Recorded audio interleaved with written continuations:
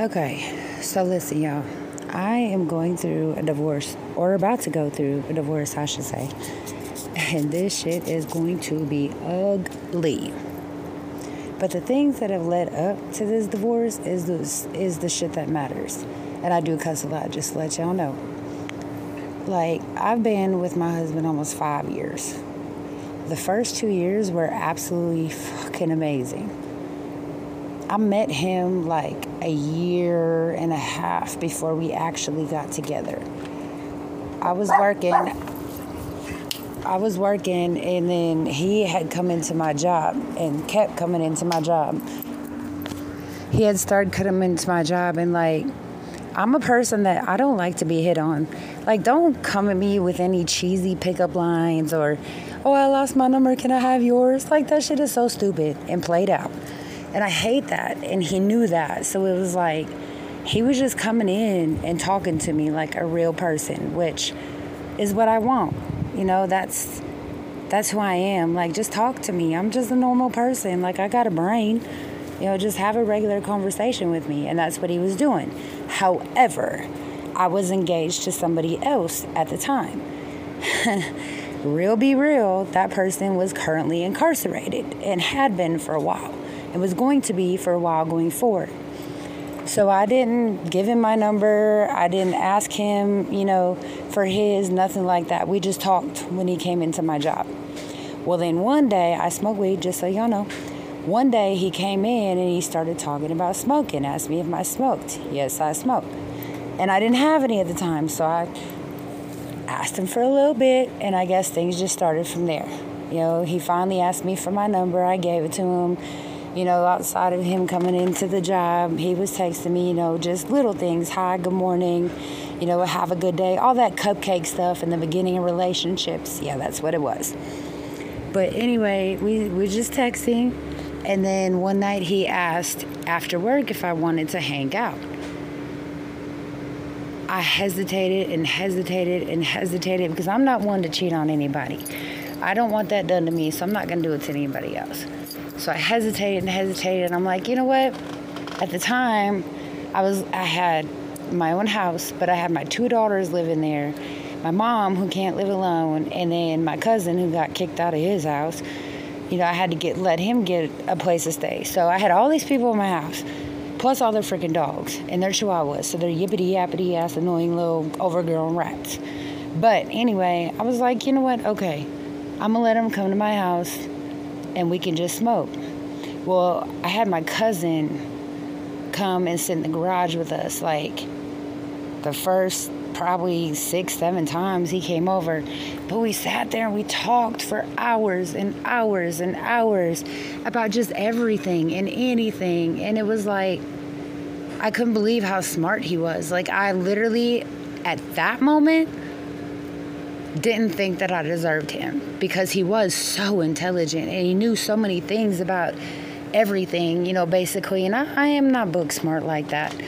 And, you know, he came from a decent family and, like, he had a life growing up that I didn't. And he knew nothing about the way I was raised or where I was from. And it was vice versa. You know, I didn't have that family love that he had, you know, where aunts and uncles and cousins just dropped by to say hi, you know, or they had regular get-togethers. I mean, don't get me wrong, my mom's side of the family, like, they had get-togethers every once in a while, you know, me growing up, holidays and, like, you know, birthdays and stuff like that, but we'll get into my mom's side of the family. Anyway, we grew up in 2 very different ways. You know, I grew up in, and this is no offense to anybody, I'm not trying to be racist, none of that stuff, political bullshit. I'm just saying what it is. I was the only white girl, basically, in an all-black urban community. You know, I mean, it was black, Mexican, Asians, but there was very few white people. And it was like, to grow up in that environment, you had to act a certain way. You had to be a certain way. You had to talk a certain way.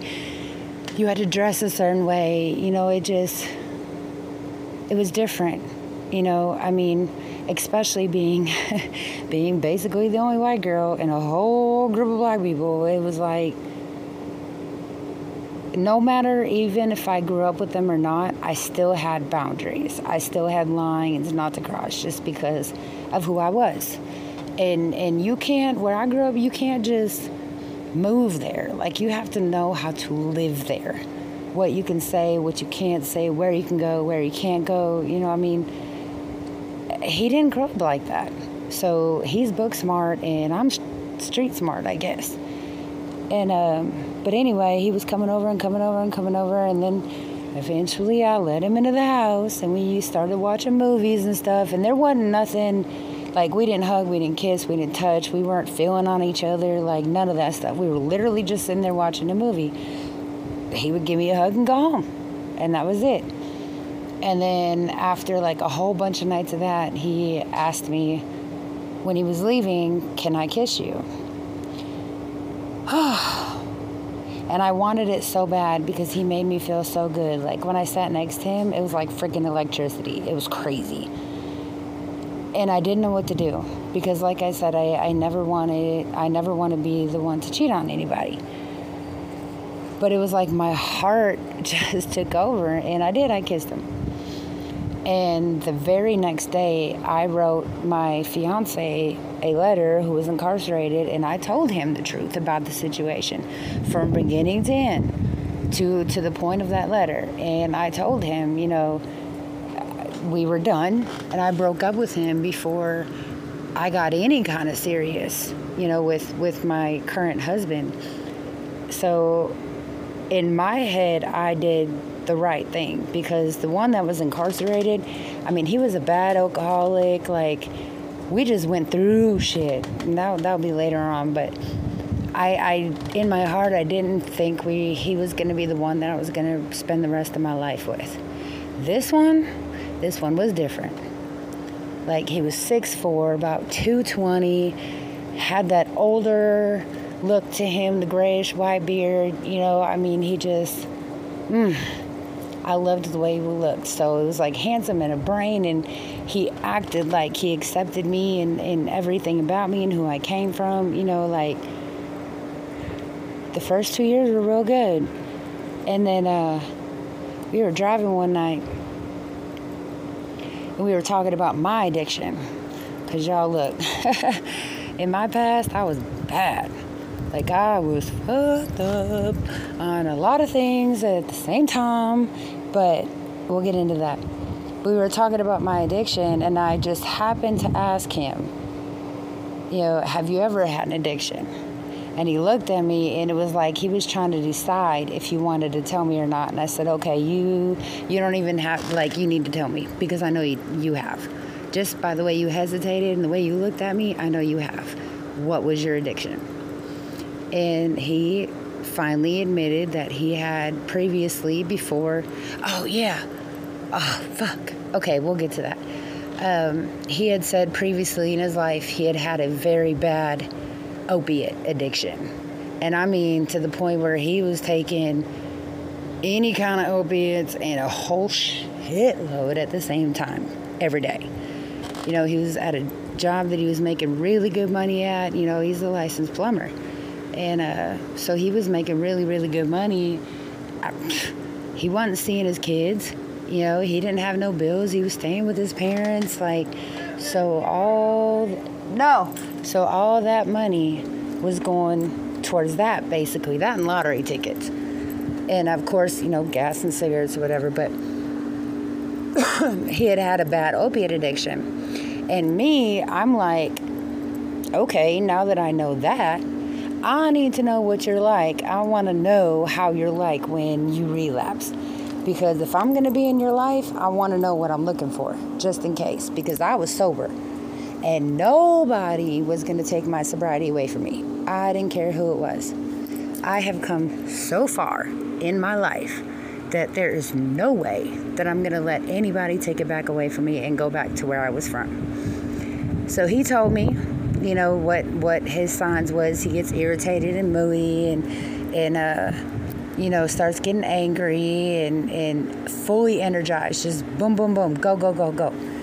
And he said, if I take too much, then I'm totally out of it. I'm totally fucked up. I'm swaying and, you know, whatever else. So I'm like, okay, cool. Duly noted, putting the file in the brain. We went on, like I said, he was a licensed plumber, and I was working at a oil and gas company, and I had to go to work one day, and he had a big job, and he needed help with it, and he couldn't get anybody to help him. So he didn't want me to go back to work. He just wanted me to help him, going forward with the job, schedule his jobs and get him jobs and da-da-da-da. So I'm like, okay, cool, because at this point, your money's my money. So I did. I quit my job, and y'all listen. I made that man so much money. So much money in about 2 years. Now, keep in mind, these jobs are typically cash paid. So I'm just going to let that be right there. But I made us so much money in those first 2 years. And then one night I was at home and he came in, and keep in mind, he talks a lot. Like, there's literally points where I have to tell him, stop, be quiet, just calm down, dude. And it's just natural for him, especially when he's sober, because his brain is going a million miles a minute. He don't have no pills in it. So he just talks and talk. Well, one night he came home and he sat on the bed. And y'all, he's got bright green eyes. And like, his eyes were faded, and he just sat in the bed, and his mouth was kind of hung up or whatever, hanging open. His mouth was just kind of hanging open, and he was just sitting there. And he wasn't swaying enough for anybody to notice who wasn't paying attention. But because I put those things, symptoms or signs in the back of my brain, I was looking at it and I'm like, check. So I asked him, I said, what's wrong with you? And I have pictures and videos and everything. I said, what's wrong with you? He said, nothing, I'm tired. I said, you didn't work today. You just went to your parents. And he just and he went into the bathroom, took a shower, came back, laid on the bed, went to bed. Like, okay. So I let it go. The next night, we both go to sleep, and all of a sudden I wake up at like 2:30 in the morning. This fool is going mad fucking nuts cleaning the bedroom. I mean, I had a bathroom. I had a master bedroom with an ensuite. He's cleaning the bathroom, the shower, the toilet. Like, he's rearranging stuff in the bedroom. And I literally asked him, it's 2:30 in the morning, what the fuck are you doing? He's like, man, I just can't sleep. I said, I bet you can't. And that was like the first time. And it happened a couple times more after that. And y'all, let me tell you, I did not know. I was not prepared. I was not ready. I did not see it coming of how bad this relapse was going to be. And we're 5 years in now. And right now, I'm at the point in my life where I'm not even safe. I got people threatening me, people coming to my mama's house that are looking for him. Like, I'm about to get evicted because he done took everything from me, fucked up my car, like my car's dead, like... Yo, it's crazy. But unfortunately, I have to admit that it's partially my fault.